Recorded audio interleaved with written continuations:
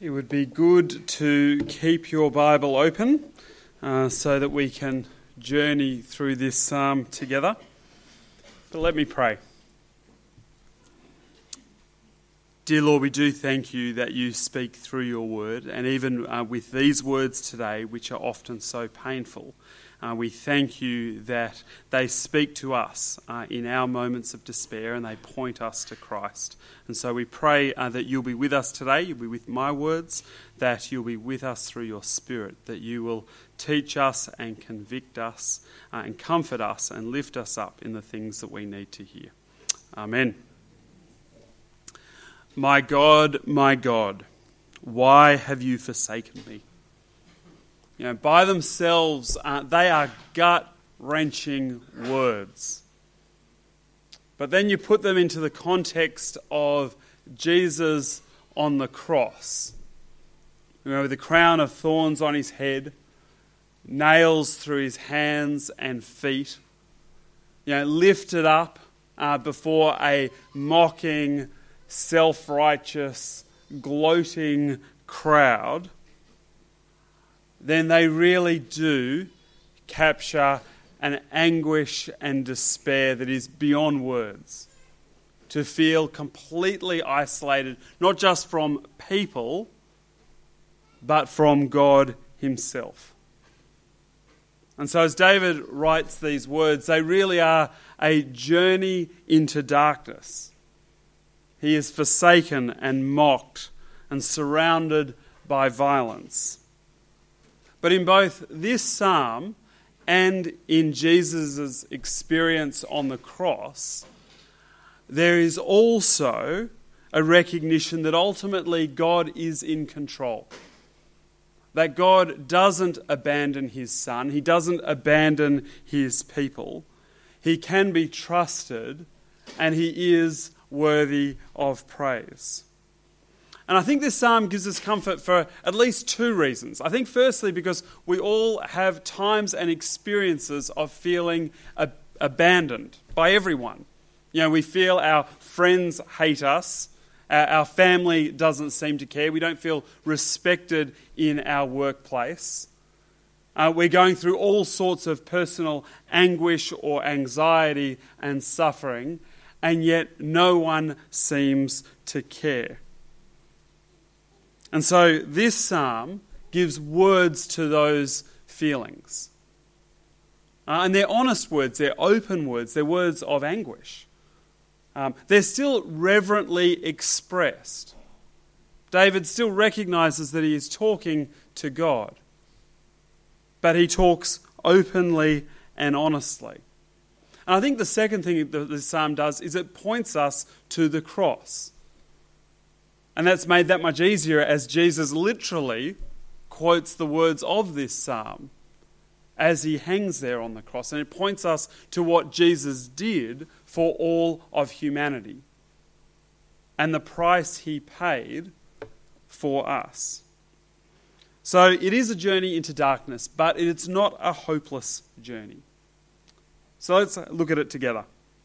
Starting at the start, my God, why have you forsaken me? Why are you so far from saving me, so far from my cries of anguish?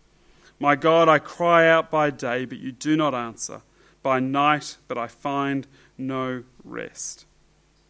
You know, I think we can endure all sorts of circumstantial pain around us if we feel that someone's got our back. And perhaps even more if we feel that God has our back. But in this moment, as David writes these words, he doesn't feel any of that. And so you can understand why Jesus would choose to use these words as he hangs there on the cross. I think sometimes we're tempted to feel that, you know, because Jesus knew what was coming, you know, Jesus predicted his own death, he predicted his own suffering. I think when we recognise that, we think that somehow makes it easier for him to go through what he went through. Or we focus so much on the physical pain of those events, of the nails in his hands and feet, that we lose that sense of abandonment that he feels between him and his Father, where he feels disowned. You know, the night before Jesus was crucified, he prayed in the Garden of Gethsemane that the Father would take this cup from him. But he recognizes also that that won't happen, and that he chooses to submit to his Father's will. And so he bears the full wrath of his Father. And there's no sense of God's presence with him on the cross, comforting him as he walks through that. There is just a sense of aloneness and the feeling the anguish and the pain of God's judgment. And he endured it all because this is the means that God has chosen to show both his justice and his mercy. So the justice of God is that sin must be dealt with. The sin of all of humanity, including our sin. And so God is just. He does not leave that simply unanswered. Our decisions, our evil, our sin have consequences. And God is just. And at the same time, we also see his mercy. That God would choose to allow his Son to pay the price for our sin. So in the words of Paul, Christ died once for all, the righteous for the unrighteous, to bring us to God. But in these opening words of this psalm, there is no sense of greater purpose. There's just despair, crying out to God with absolutely no relief. And it's not that God is unable to help. It's even worse than that. He seems unwilling to help. So verse 3 and on, yet you are enthroned as the Holy One. You are the one Israel praises. In you, our ancestors put their trust. They trusted and you delivered them. To you they cried out and were saved. In you they trusted and were not put to shame. So the psalmist knows the history of Israel. They know that time and time again that God has chosen to show mercy. And let's face it, if you know the history of Israel, they did trust, but it was hardly an impressive trust. You know, there was sort of moments of trust, which you could pinpoint, but also incredible moments where they have completely turned their back on God. And yet God still chose to rescue them. But that's not the psalmist's experience here. He knows that God is able, but right now he does not feel that God is willing. And so what this is met with, instead of hope, all he experiences is silence. Except from his enemies. And from his enemies, all he hears is contempt. So he is forsaken by God and mocked by his enemies. Verse 7, all who see me mock me. They hurl insults, shaking their heads. He trusted in the Lord, they said, let the Lord rescue him. Let him deliver him, since he delights in him. And of course, these words become prophetic on the cross, don't they? And we read that in Matthew this morning. He trusts in God. Let God rescue him now if he wants him. For he said, I am the Son of God. And those words, let God rescue him now, continue to be thrown at us, don't they? So I think there's some sympathy when bad things happen to Christians which are a result of circumstance. So for example, if a gunman goes into a prayer meeting and kills a number of people. But even in that moment, it's, pity, but also a sense of ridicule. Where is their God now? They put all of this trust in God. They're literally in the room praying to God, and God allows someone to come in and kill them all.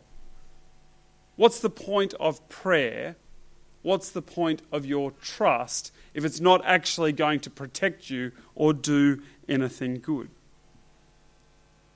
Or perhaps we could look at the example of the American missionary, a guy by the name of John Chu, who recently attempted to evangelize and share the gospel of Jesus with the Sentinelese people, who are isolated on an island, if you've missed the story.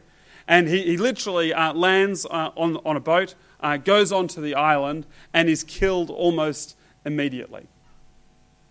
And as the media reports the story, there's a sense of both outrage, how dare he attempt to, influence and colonialize, this pure, separated culture.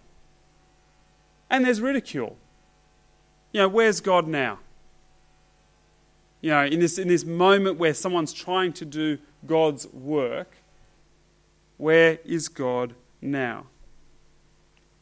And then for some, that ridicule and that outrage will actually turn to becoming perpetrators of suffering.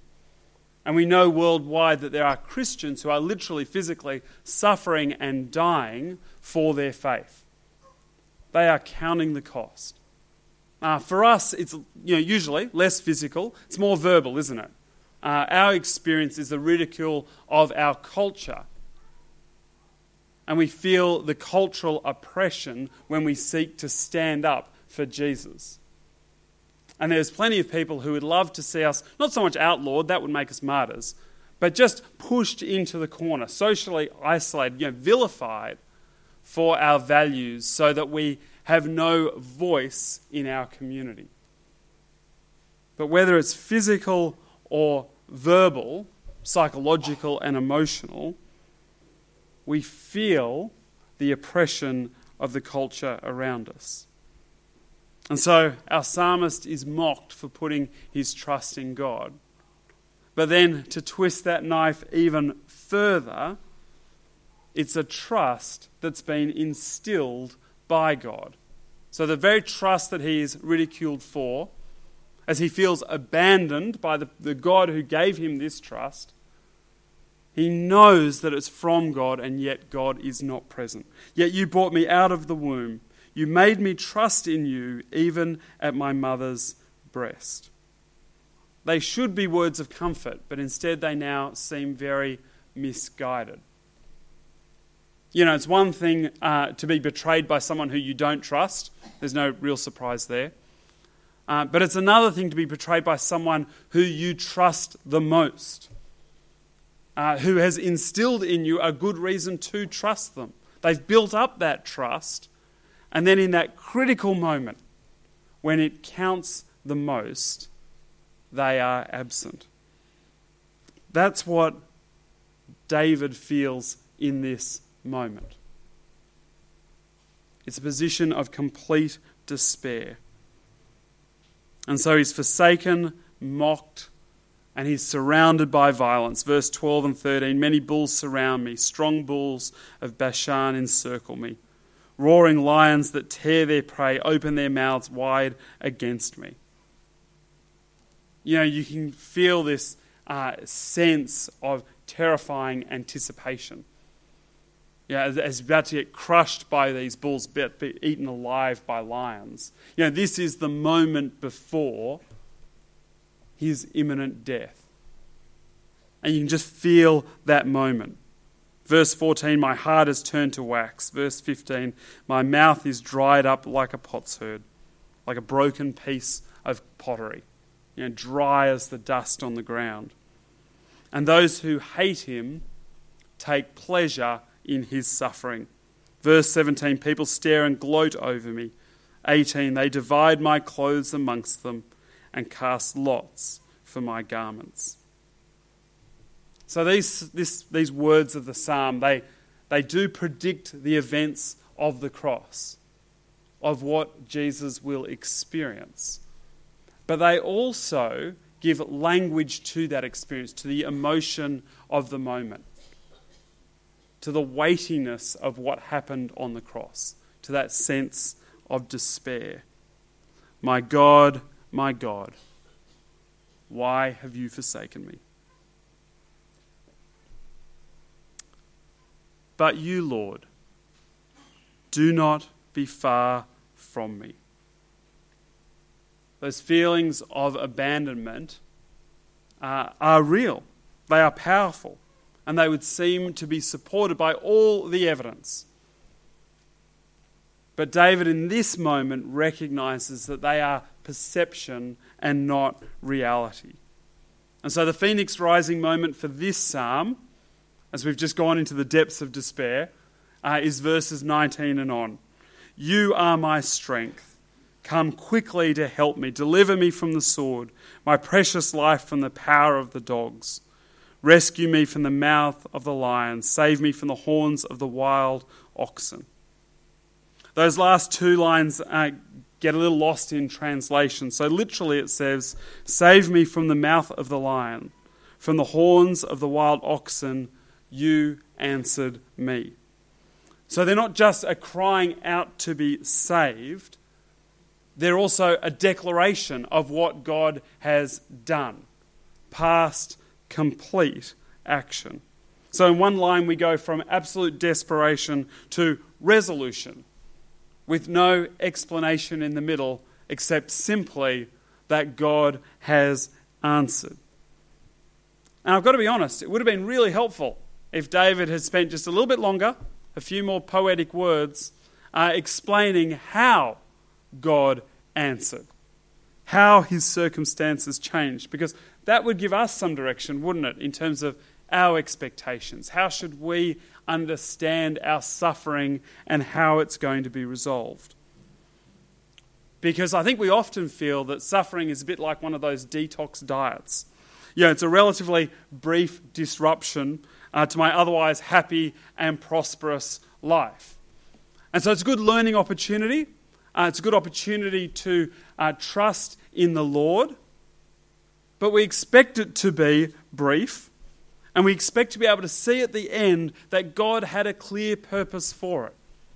We'll look back 6 months later and go, I can see all the good things that God had planned for my moment of discomfort. I think sometimes we even hope, perhaps we could see at least, a brief smiting of one of our enemies.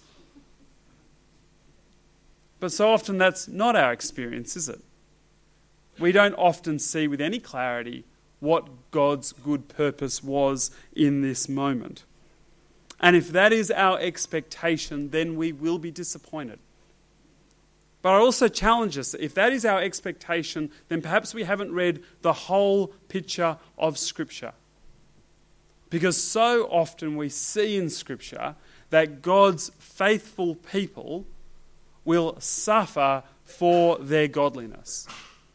And so often there is not a happy ending. At least not in this present age. So Jesus once said to his disciples in Luke 9, "For whoever wants to save their life will lose it, but whoever loses their life for me will save it." And we saw that anguish on the cross, didn't we? That God the Father did not relieve the Son of his suffering. He did not take the cup from him. He endured it, and he endured it for our sake. But then, of course, we go a little bit further ahead, and we do see the end of the story. It's not a story in this life. Events didn't pan out in this life. Where we have to look is to what happened next. That yes, he rose again, but then he is exalted in heaven. God exalted him to the highest place and gave him the name that is above every name, that at the name of Jesus every knee should bow in heaven and on earth and under the earth. And we see that same theme of suffering and hope in the words of Paul. I think this would have to be one of my favourite verses, but I do say that about quite a few verses. "For I am convinced that neither death nor life, neither angels nor demons, neither the present nor the future, nor any powers, neither height nor depth nor anything else in all of creation will be able to separate us from the love of God that is in Christ Jesus our Lord." Sometimes God will relieve us from our imminent circumstances and suffering. And when he does, absolutely praise God for that. That's wonderful. But more often than not, when Jesus is talking about suffering, when the scriptures talk about salvation, they are talking about salvation from sin. And our hope is not in the present, our hope is in the future. And so no matter how bad things become, no matter how abandoned we feel in the moment, we know that we are confident of our certain future hope. That God will not let us go. He will not let us slip through his fingers. And so despite all of the hardship and the suffering, the right response is praise. I will declare your name to my people. In the assembly I will praise you. You who fear the Lord, praise him. Yeah, it's a fantastic picture, isn't it? God's people gathering together, rejoicing together, and David in the middle of it all, singing God's praises. I think we do a lot of things when we come together. You know, we think about our time, but I hope it is characterized by praise. Even in our most solemn moments, you know, when we confess our sins together, we move from that moment to a moment of also recognizing God's grace and mercy. And so it's not really a cheering moment, but it's a quiet reflection moment of praise. That even in our weakness, God loves us, God is merciful to us. I think a lot of people feel that we, as Anglicans collectively, don't do a very good job of praise. We're not always the most exuberant lot. And I think that's probably true. We all express ourselves differently, don't we? You know, I am not a hand-raising, dancing kind of guy. On the dancing front, that's a mercy. It doesn't, you know, we express ourselves differently. But can I say, if you're an exuberant personality, then express your exuberance in a way that you are comfortable with. My only caveat to that is that to recognise that we're a gathering together, that we're a community of people, and therefore think about how your exuberance impacts other people. And at the same time, if you're not the most exuberant person and you don't really like exuberance around you, then be gracious and allow people to express themselves in how they praise God together. And certainly as we sing together, as we pray, as we open up God's word, it's all an expression of our praise. We open up the Bible because we know God speaks. And so we savour those words and we praise him as we listen. This psalm looks beyond our present gatherings, doesn't it? To something even better still. Because God has dominion not just over us now, but over all of creation. All the ends of the earth will remember and turn to the Lord, and all the families of the nations will bow down before him. For dominion belongs to the Lord, and he rules over the nations. All the rich of the earth will feast and worship. All who go down to the dust will kneel before him, those who cannot keep themselves alive. It's an all-encompassing picture, isn't it? That God will gather people from every nation, from amongst the wealthy and from amongst those who cannot keep themselves alive. It's a lovely way of saying for those who are on the brink of death, God is there with them. He is not saying, and we know this from what David says in other Psalms, and we know from the bigger picture of Scripture, he's not saying that God will simply save all of humanity no matter what our response to God is. Sometimes people use the language to say that's universalism. In the end, God saves everyone. The Scriptures don't teach us that. But what they do teach us is that God will gather together his people from every nation, from every circumstance. And God's righteousness will be proclaimed. It'll be proclaimed amongst his people, and it will be proclaimed throughout all the earth. Future generations will be told about the Lord. They'll proclaim his righteousness, declaring to a people yet unborn. You know, David never could have imagined our world today. Imagine he went from his palace, 3,500 years ago to standing outside today. Just the TV would blow his mind. But his words are being fulfilled today. That his word has been proclaimed from generation to future generation to those who were yet unborn. That's us. Halfway around the planet in this weird place called Australia, we gather together to listen to God's word. And that word that was proclaimed to us is the word that we proclaim to those around us. So we have both benefited from it and we have a responsibility to it. And it's not just about, hear about Jesus because we want you to improve your life. It's hear about Jesus because you need to be saved. You need a relationship with our God and our Creator. That's the message that we have to proclaim. That's the message that we want everyone to hear. But we also know that's a message that will come with suffering. That's a message that our world doesn't want to hear. That's a message that people feel confronted by. But as we proclaim God's word, we also know that God is more powerful than our culture. That God can overcome the messages of our world, and that God will gather together his people. And so the final words of this psalm are definitive. They're great words. He has done it. God is the one who made David trust him. God is the one who rescues. God is the one who has dominion over all the earth across all the generations. And God is the one who allowed his Son to die on the cross to pay the price for our sin. For our sin and for the sin of humanity. So I think the big challenge of this psalm is, how do we respond to feeling forsaken and mocked by the world around us?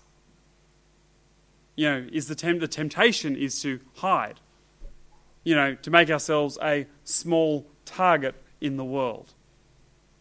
But if we trust that really God really is sovereign, that he is in control, and if we trust that our world really needs to hear that, then we also need to pray for courage, don't we? The courage to stand up and to speak the good news. And to praise God.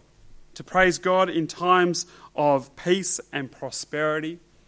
And to praise God in times of overwhelming hardship. Because nothing can separate us from the love of Christ. From the love of God that we have in Christ. Let me pray.